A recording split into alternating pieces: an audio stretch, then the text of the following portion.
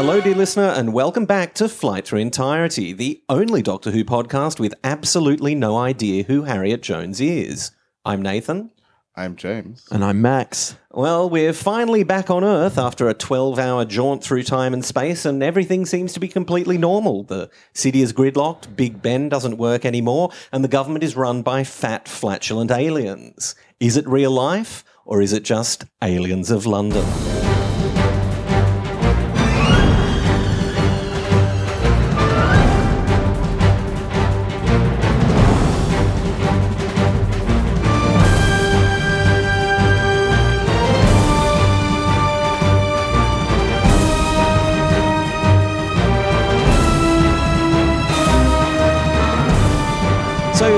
Max, can you talk to us a little bit about when you first saw this episode? I can. This episode was the first episode I saw, and I, as a kid, so I was 7 years old, and I'll drop that in there. And but I was 7 years old, and I saw the trailer on ABC, and it had the spaceship hitting Big Ben moment. That was about the most exciting thing as a 7-year-old could possibly see, or at least it was like a dream. It was fantastic. And I think my parents were worried that it was going to be too scary for me. So they taped episodes. And then I sort of didn't, and I think I was only interested in seeing the carnage of Big Ben at that point. I wasn't really interested in anything else. So then I finally sat down and watched the episode. And it hooked me from the moment, from that scene where Rose is on the rooftop and she's talking about like the things I've seen and no one's seen them, and then the lorry sound and the spaceship flies over. And I think my dad was saying that he saw, in that moment, he thought, well, he's not interested in cricket or football, but at least he's got Doctor Who. And that was it. And I was hook, line and sinker. That was me, yeah. And so that was the first Doctor Who you'd ever seen? Yeah, pretty well. I think I'd seen the classic reruns before the new series came back. In the early 2000s. Yeah. Like 2003, 2004. Because I have a vague memory of Sylvester McCoy crouching in a quarry, but I don't know. That's sort of that's a vague. Maybe it was could be anything. Could be anything. But that was in earnest. That was the first time. And Time in the Rani. Well, it could have been, but it could have been any of those Alan Waring ones on location. But effectively, yes. And then it became like sort of playground. Like in my imagination, every kid was watching Doctor Who and pretending to be Doctor Who at lunchtime from that point on. Probably wasn't the case, but from that point on, all of our year one class or whatever were reenacting Doctor Who all week. That's such a great thing to hear, because I think there is very definitely a sort of conscious effort from RTD to make Doctor Who something that gets reenacted in the playground. Yeah. When I watched it again, the sort of zip in the forehead moment, I realised is just perfectly distilled kind of playground fodder. I remember hearing him interviewed where he talks about how he'd love the idea of like slightly chubbier children being able to just sort of menacingly like start to unzip their foreheads and everyone would scream and run away.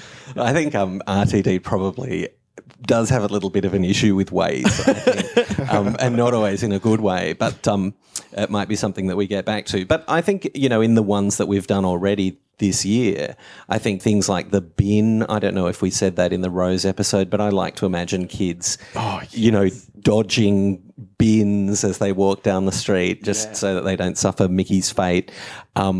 And giving the aliens catchphrases like "pity the Gelth" and stuff like that. I mean, it was just perfect for the playground. Well, or even just the way the Doctor's given a normal key. Yeah. As in this early 70s, they had that gorgeous spade design that Pertwee and Baker had, which they brought back in the TV movie. But giving the Doctor, a household key for the TARDIS means that any key can be a TARDIS key. Any door can be an opening to adventure. Yeah. He's very evidently going, this is a family show. I want kids to, have the same experience I had growing up watching this, where, the whole world was this adventure. Yeah, I think that's it. I think I've said before, he kind of enchants the world, like he imbues it with things, so that a kid looking out the window as they drive along in London and seeing Big Ben thinks about the ship crashing into it, or even sort of seeing a London bus or driving down Westminster Bridge or the London Eye, like all of those things. Or a Yeti on the loo to Tibet. Precisely. Tooting Beck's not a real place, James. Yes, it is. Okay. So we're talking about family, and of course, the episode opens, the cold open doesn't do what a Doctor Who story normally does, which is show you the monsters or show you the threat. The role of a cold open is to tell you what the episode's about, and the cold open is entirely about Rose's family. So the Doctor brings Rose back. She thinks she's been gone for 12 hours, but the Doctor's made a mistake. And it's the kind of hilarious mistake that we're used to the Doctor making, but we suddenly see that it has this massive impact on Rose's family. Because she actually has a real life. Yeah. She's a real person. And it's even with the I think the Doctor's going up to that missing poster. Yeah. And even like Murray Gold's music is kind of just like really sort of pleasantly ambling, and then it just sort of goes sour, and there's like this really like huge cheesy stick that just starts to, and as his sort of face drops in horror, it's fantastic. I think it's such a good.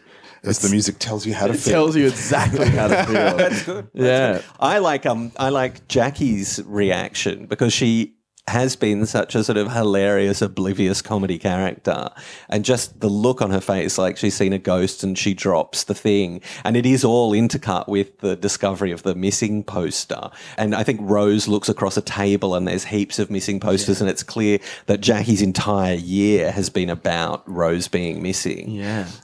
And I think I was reading Sadler's entry on this, and she talks about the idea that there is, concurrently with Doctor Who, a kind of EastEnders style soap going on, and that the two of them are crashing into each other. And every 3 weeks we come back to Rose's family in season 1, and there are clearly episodes of the soap going on while we've been enjoying The End of the World and The Unquiet Dead. Like, yeah, you get Mickey and Jackie's life is happening while we're away. Like even in Mickey's terrible apartment, you know, like that sort of like with like there's the stop sign on the wall, but there's all his UFO books, and you get the sense he's just been like, it's just built into the world of the show that sort of what he's been. And I love the detail that like Jackie just assumed that he'd murdered him. It's just sort of simmering away underneath it, but it's sort of it's a kind of terrifyingly dark thing that's just sort of thrown by the wayside. Yeah. It's played for laughs, in fact, when Rose asks him later if he's been with anyone in the last 12 months, and he says no, but mostly because everyone thinks I murdered you. And, you know, the idea of a black man being called in by the police for the murder of a white woman, like the show is kind of too light to deal with that really properly. But I do think there is a pretty good bit in the middle where the Doctor and Rose step out of the TARDIS with Mickey, and there's a helicopter, and they're going to be escorted to number 10. And the moment that Mickey sees these soldiers, he knows that he has to run. You know, like he doesn't have the kind of charmed life that the Doctor and Rose have. Exactly. Like, I mean, and that's really subtle. And like on first viewing, when you're much younger, you don't realize the coding there. Yeah.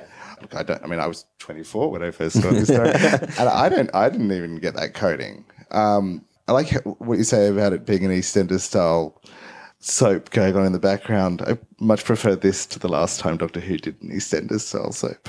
We'll put that in the show notes. What it reminds me of, and I think I've said this before, is that it's like the Pertwee era's sort of small semi-regular cast, and particularly after kind of season 8, they do become sort of very semi-regular, but they're always there, and we go back to them, and it's nice to see them again, and they're there for season finales and stuff like that. But they're sort of a ridiculous TV army, and having them instead being a ridiculous TV sort of soap opera family, particularly at a time where Doctor Who doesn't know if it's going to be popular. It doesn't know whether it's got an audience. And I think pitching it at just normal people and having normal TV depictions of normal people. I mean, I don't think Jackie's a normal person, but she's a TV mum. Yeah. And the soap opera is so ingrained in British culture by this point. Yeah. Much more so than for us, I think. Yeah, and much more so than it.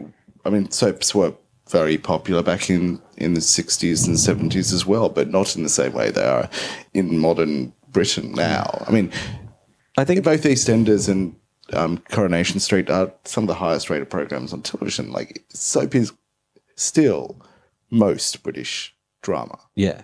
Yeah, and soap and science fiction have a lot in common, I think. And there's a scene in Queer as Folk, and I think, again, I probably have to credit Dr. Sandifer for this again, but there's a scene in Queer as Folk where Vince goes to a straight pub with people from work and he meets a girl and they bond over Coronation Street and talk about how Doctor Who was put up against Corrie in the 80s and ended up suffering in the ratings. And most people would have assumed that the audiences for the two shows were quite different, but of course they weren't. And soap creates a involved world where there are a lot of things to know about a lot of different characters, and science fiction does exactly that, and particularly in the 80s as well. Doctor Who's completely doing that. So I think they're a natural fit, but I do think it was met with a bit of hostility from Doctor Who fans. Yeah, and I'd be interested to see with season 11 coming up whether that's the same approach that is used, because I think as an exercise in grounding the show and making it much more open to families and to anyone, like it's proved an incredibly worthwhile tactic, like since the 70s, for Doctor Who. So I'm interested to see whether that's an approach that Chris Chibnall takes as well, because in a way it is sort of, I think, coming from the same place in that they want this show to appeal to the most amount of people possible. Yeah. I think just having a regular cast of 2 is problematic, even just from a TV production point of view. It looks, and this is probably certainly fan rumour, but it looks like Series 11 is probably heading down more of a, police procedural crime drama. And probably season 11 will all have been screened by the time I manage to get this Possibly, out. yes. Well, it's supposed to be out in October. Yeah. Yes, it came out in October.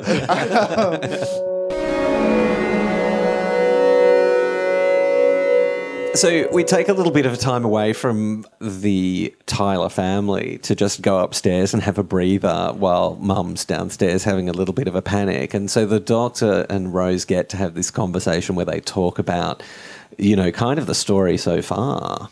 That's a great scene, but there are bits of it that don't land, in my opinion, especially coming from a gay writer.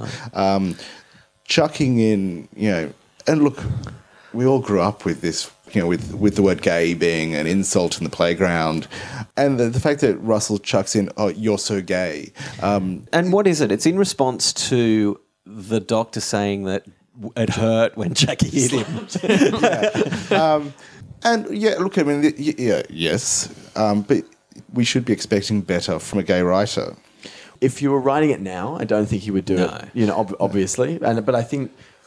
Yeah, it's interesting. It is an interesting choice. Like he said in defense of that scene at the time, I wanted to put that in there because I am a gay writer and I wanted to make people stop and think and go, oh, if a gay writer's writing this, is it okay? Is it okay? It's not the first use of the word gay, because it gets used in Rose. Remember, that won't work. He's gay and she's an alien. Yeah, but that's a different sort of thing. I mean, that's not being used as an insult. And the sort of general Asquith Slitheen talks about his previous host having a wife, a mistress, and a young farmer. Yeah, again, that's normalising. Yeah. That's normalising being gay, or at least sort of representing it in some way. Yeah, representing it in some way.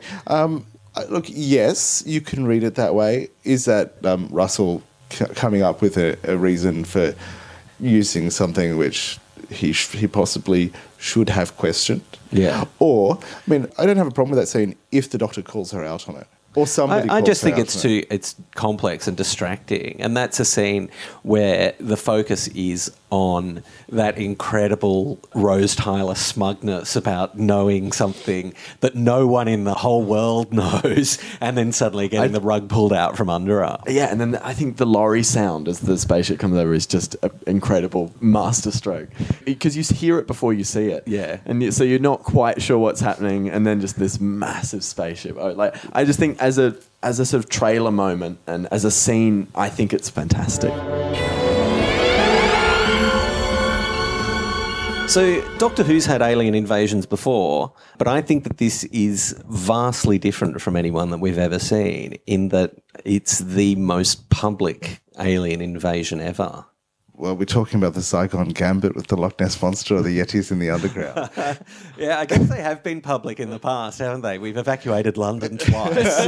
or the invasion of the dinosaur. I think what makes it feel particularly new, obviously, is looking at it through the prism of the media. The scene where the flicking through the channels and the Doctor's just in this sort of, it's just forced to be in this, like everyone's just bickering about, like I think Jackie's talking about like an old relationship or like something like. He characterizes it as talking about where you can get cheap top-up cards. Yeah.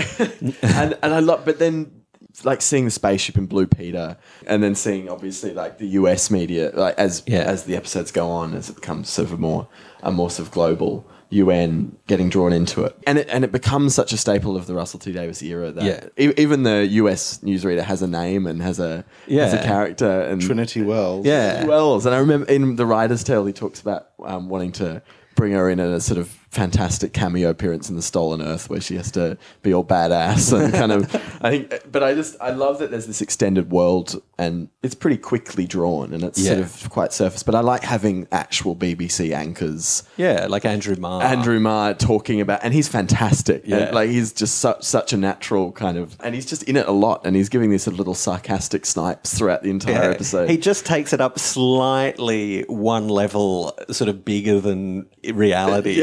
Exactly. And I just think seeing an alien invasion through contemporary 24-hour news is something that feels incredibly fresh for the program. And if you're thinking about like sort of the Capaldi era, they kind of jettison it because it became such a sort of staple and a trope of the Russell T Davies era. But I think it feels fantastically fresh in these two episodes. I think they basically jettison it from the 11th hour onwards. It's in the power of three a little bit. Yeah, but that feels more like a bit of a callback when they bring Brian Cox on. And all that kind of stuff. Yeah, or that sort of episode 11 sort of montage of various people that happens in the Russell T Davies thing as well. It is something that he did in The Second Coming.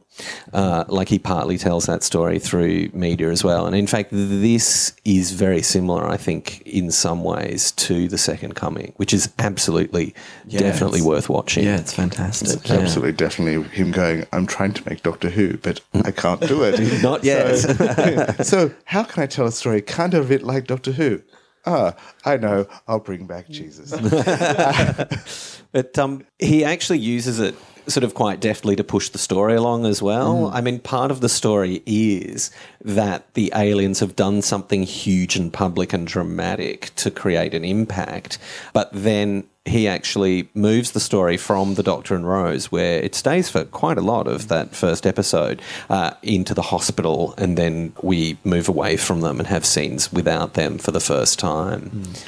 Of course, we get the first introduction of Toshiko Sato. Yeah, so she's credited as Dr. Sato, and we discover, I think, in Torchwood Series 2 that... is that episode 11 of Series 2? I think. Could be. But Owen was hungover. He was supposed to do it because he's actually a doctor. And so she was just there pretending to be a doctor, and that's how she sort of comes to be there. Just a really rough day. That's it. I mean, there's no sign that she's Torchwood, and obviously they didn't think of that until later, and it was just a sort of cute retcon. Those are quite good scenes, I think. Yeah, I love the whole... Again, I think maybe because it's quite fresh in my head from when I saw it, and I was devastated by the shooting of the pig man. Like I'm pretty easy tears, but that I was sort of very and I think I don't know. It seems like one of Russell T Davies's where he can be quite brutal in just killing off this poor little.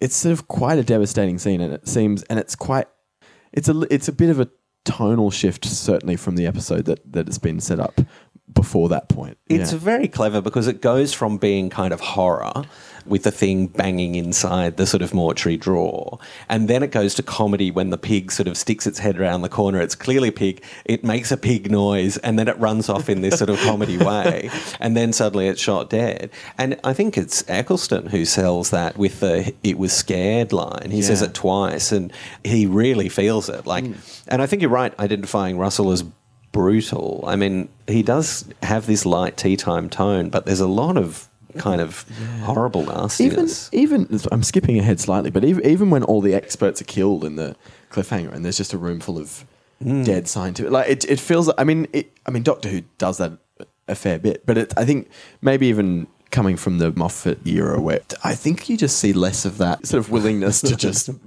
kill an entire room of people, and then just sort of like flippantly kind of move on. But I mean, he's pretty good at making it sort of wash over your head while you're watching, but it's sort of taking a step back and going, there's some incredible sort of, I mean, Doctor Who is incredible at definitely navigating massive tonal shifts from comedy to what otherwise would be horrific. No, I think there's a real kind of dark cynicism behind Russell's really sunny exterior.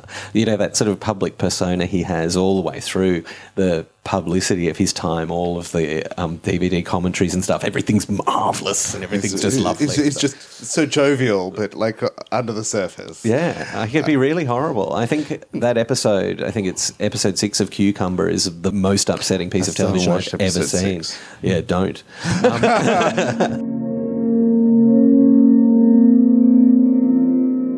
Can we talk about the Slitheen? Maybe the most controversial part of the episode. The Slitheen. The Slitheen, as Jackie calls them. The Slitheen.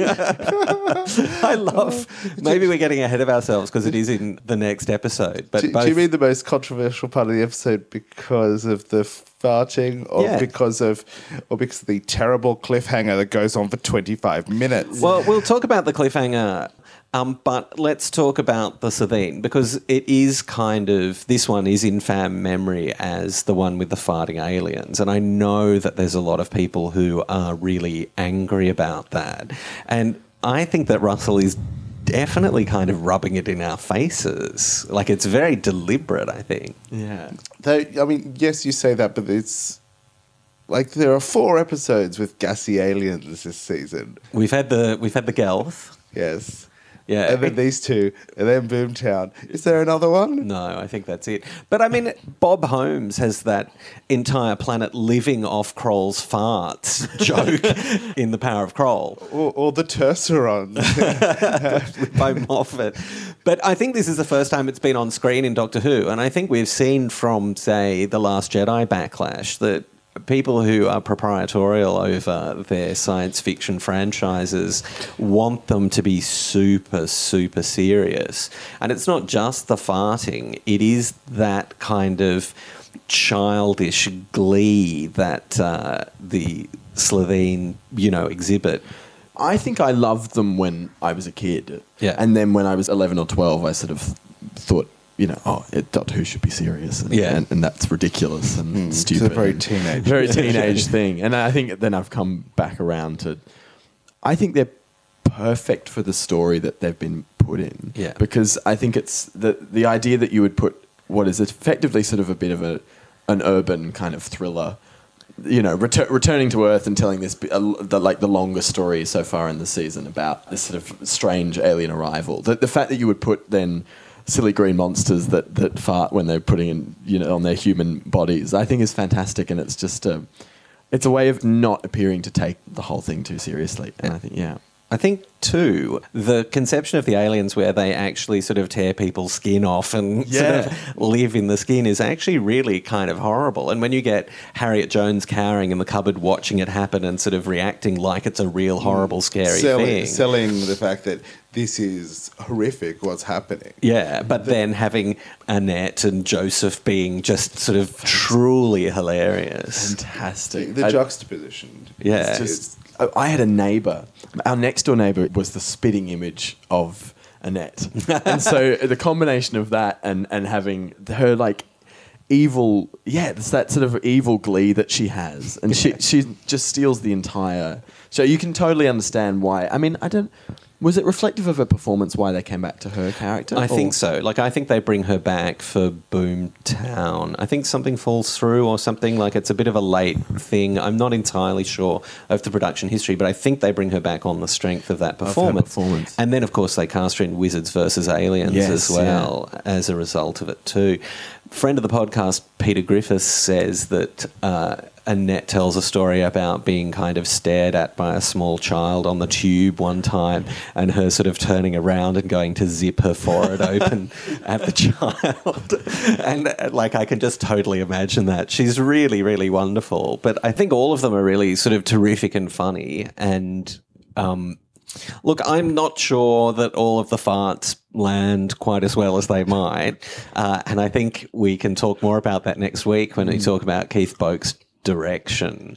But I have absolutely no objection to it. And I really like, I mean, you know, Russell makes the Doctor say, would you mind not farting while I'm saving the world, you know, and puts it, I think, in the Next Time trailer for the previous episode. Like, he totally leans into it. So it is a very definite attempt, I think, to alienate the show from sort of 80s style science fiction fandom and to say this is for kids and families as well. This is going to be funny. And it's not like this story is without any serious intent. It's got serious things to say, but it has a lightness and a comedy and a refusal to take itself too seriously, I think.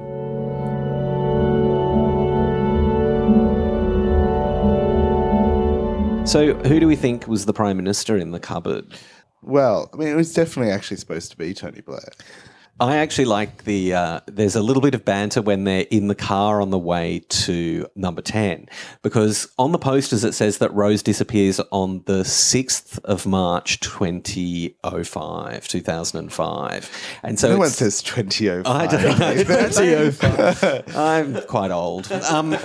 And so this story is set nearly 12 months into the future by time of broadcast. And since 2003, Brown and Blair had been clearly having conflict over whether Blair should step down and whether Brown would take over. So Rose doesn't know who the Prime Minister is. Well, there's that, but if it had been Brown, they could have actually just replaced the Prime Minister with a Sabine. They could easily No, they actually did employ a Tony Blair lookalike to play the dead Prime Minister on the floor, but when he turned out not to look very alike to Tony Blair, they decided to not really show his face. I like the fact that he just falls out of a cupboard, and that it's completely humiliating. They've just shoved him in a cupboard. I think it will become very clear next episode why the hostility to Tony Blair.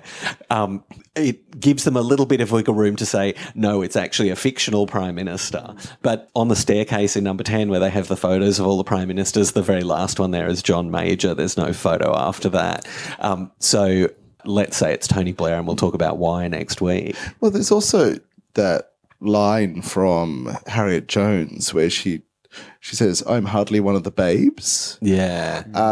And after Labor won the landslide election in 1987, there were, I think, 101 new, well, not necessarily new, but elected female Labor MPs in Parliament. It's one of the highest representations of women in British Parliament ever, still to this day, I believe. And in Parliament that year, there were 120 women elected. So, like, there was, in the media, in typical sort of misogynist fashion at the time, they were dubbed Blair's babes. Right.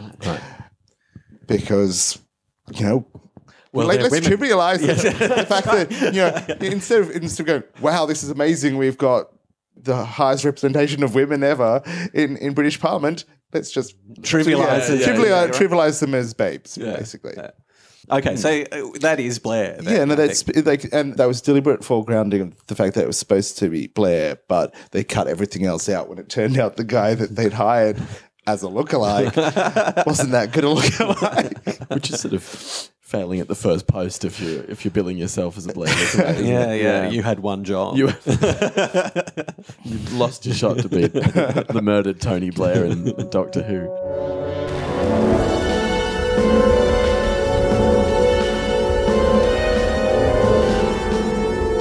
So what do you guys think about the Doctor and Rose in this story?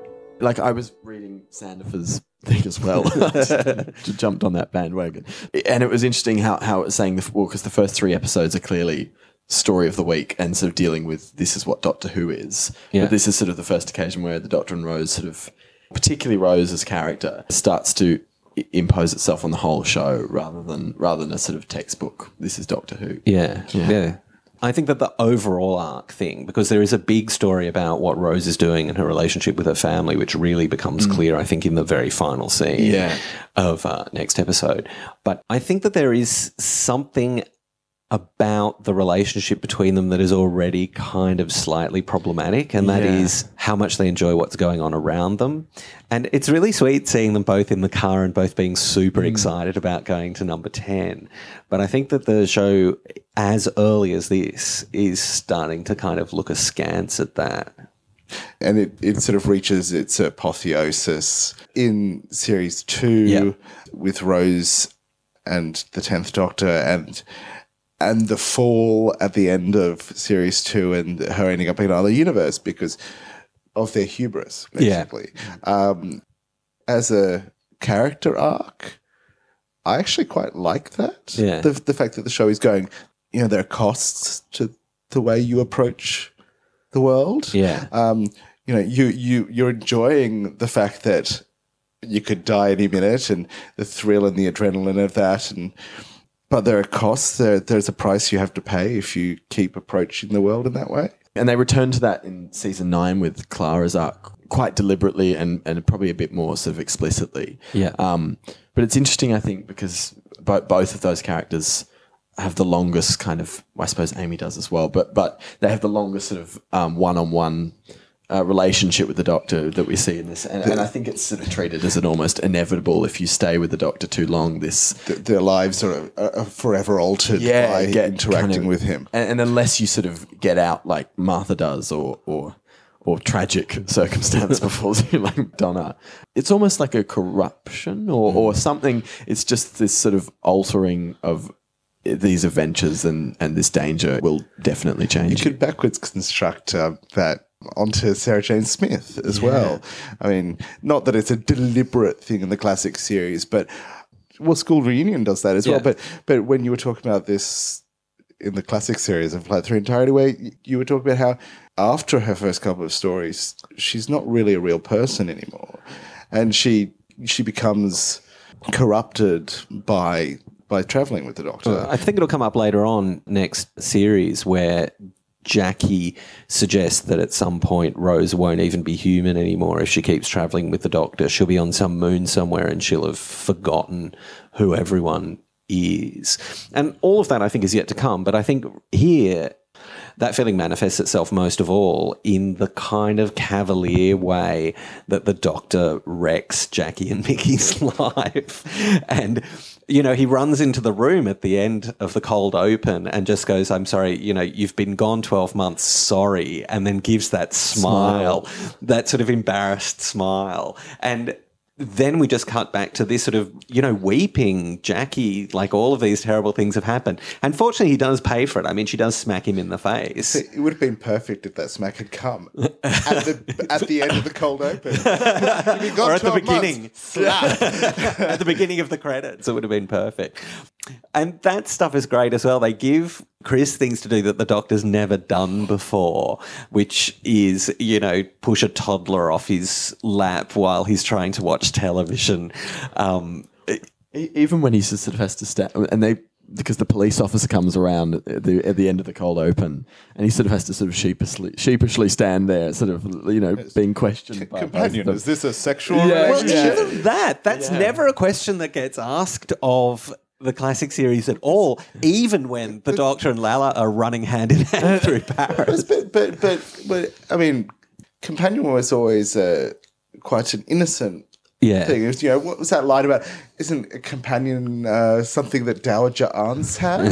What's that from? I can't remember. Companion has only really got that meaning between the classic series and the new series. Companion has gained this sexual innuendo. Which is interesting, particularly because the new series has dropped the word companion from the entire format of the series. When they had their big sort of worldwide launch, they don't call them companions, they're the Doctor's friends. And every reference to companion seems to sort of be kind of pushed away. It's that weird fanish construct where you get to Yeah. argue about whether Katerina's a companion or not, and it's sort of nonsense. Like, what is that? I was reading a feminist critique of Doctor Who recently, which was interesting, but they counted Katerina as companion, but not Sarah Kingdom, which I was like, Is Brett Vine a companion? I mean, how could you count someone who's there for like an episode, really, to someone who's throughout an entire story? Well, I mean, anyway, the whole thing is a sort of silly idea, and the word companion is a sort of stupid word, and kind of the Doctor gets slapped down for using it. But he is also kind of sexualized in a way that he hasn't really been much before. I mean, we had Pat Troughton flirting with various female guest stars, but from the moment Jackie meets him, he's sexualized. yeah. Even when right. he's walking away from the Powell estate to his TARDIS, someone calls out from the balcony, so come back to the party handsome, too, which I really like. And he's sort of just, and you can tell that he's heard it and registered it. Yeah.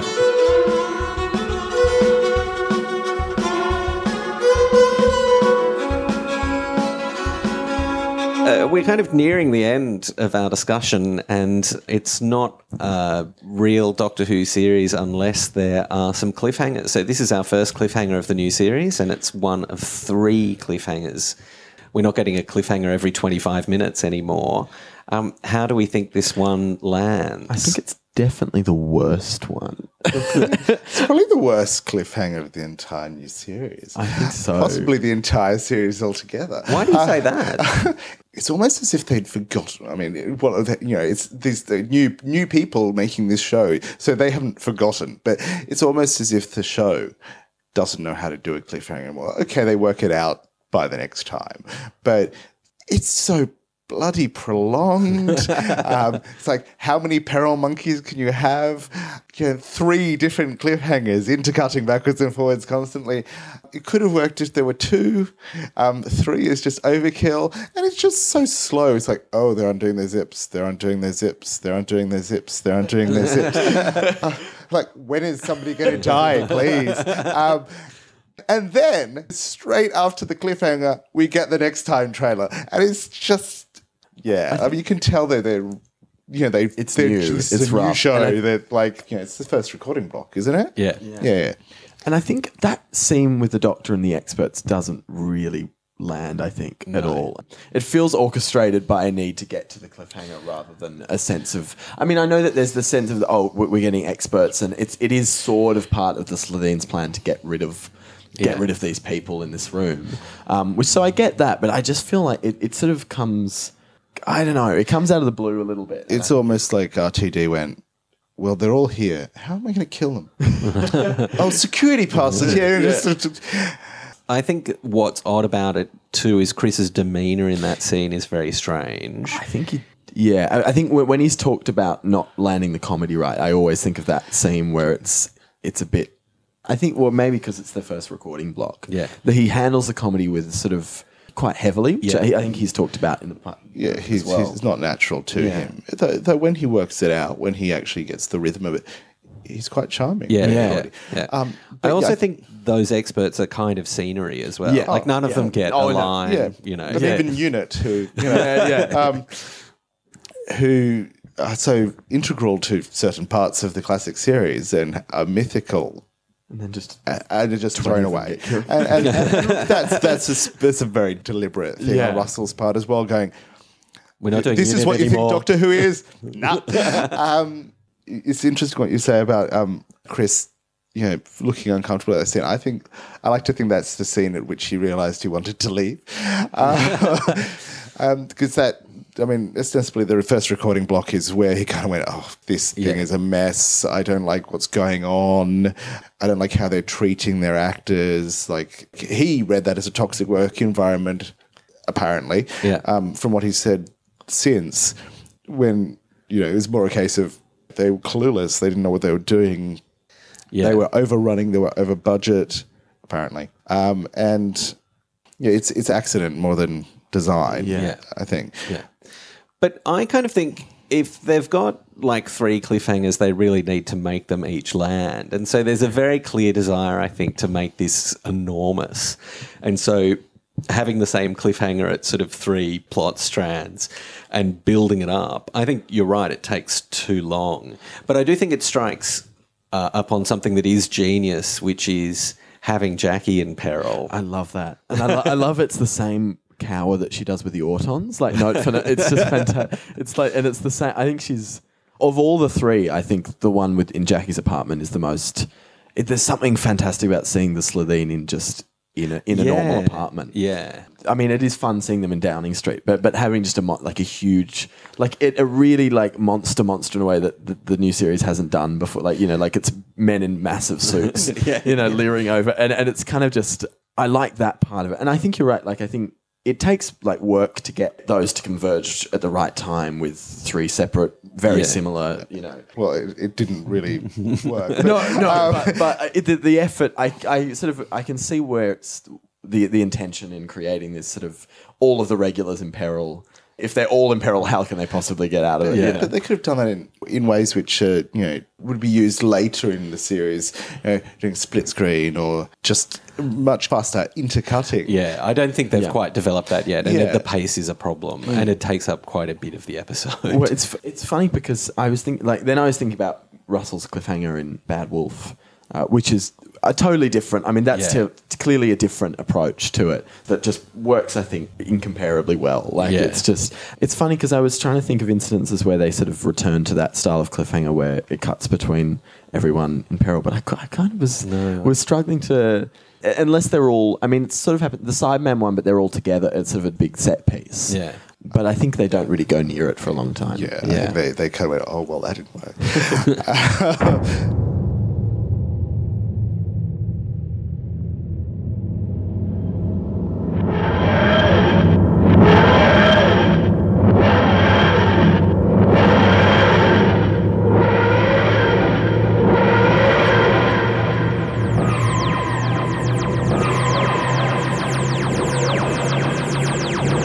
Well, dear listener, there's a nice policeman hacking down our front door and James is rummaging around in the pantry for a jar of pickled gherkins, so it looks like that's all we have time for this week. Do come back next week for World War III. In the meantime, you can find us at flightthroughentirety.com, Flight Through Entirety on Facebook and Apple Podcasts, and at FTE Podcast on Twitter. Max, where can people find you online? You can find me at Max_Gelbart on Twitter.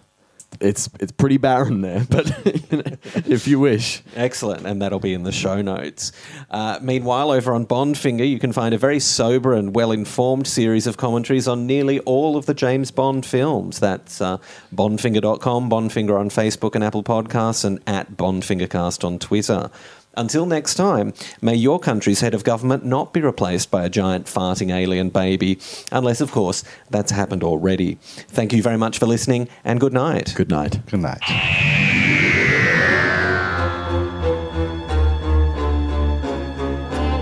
That was Flight Through Entirety, starring Nathan Bottomley, Max Gelbart and James Selwood. Theme arrangement by Cameron Lamb, strings performance by Jane Orberg. This episode, Men in Massive Suits, was recorded on the 8th of July 2018 and released on the 16th of September. If you want to know more about the Slitheen's plans to take over the Earth, why not check out next week's episode of Flight Through Entirety or consult the Wikipedia article on neoliberalism. Seeing a London bus or driving down Westminster Bridge or the London Eye, like all of those things. Or a Yeti on the loo. Tooting Beck. Yes. Precisely. Tooting Beck's not a real place, Brett. What's your name again? Let me try that again. No, I'll go and ring him. He can come and replace me now. I know I'm a second-class substitute. Freudian slip. There's your exit. Let me try that again. Tooting Beck.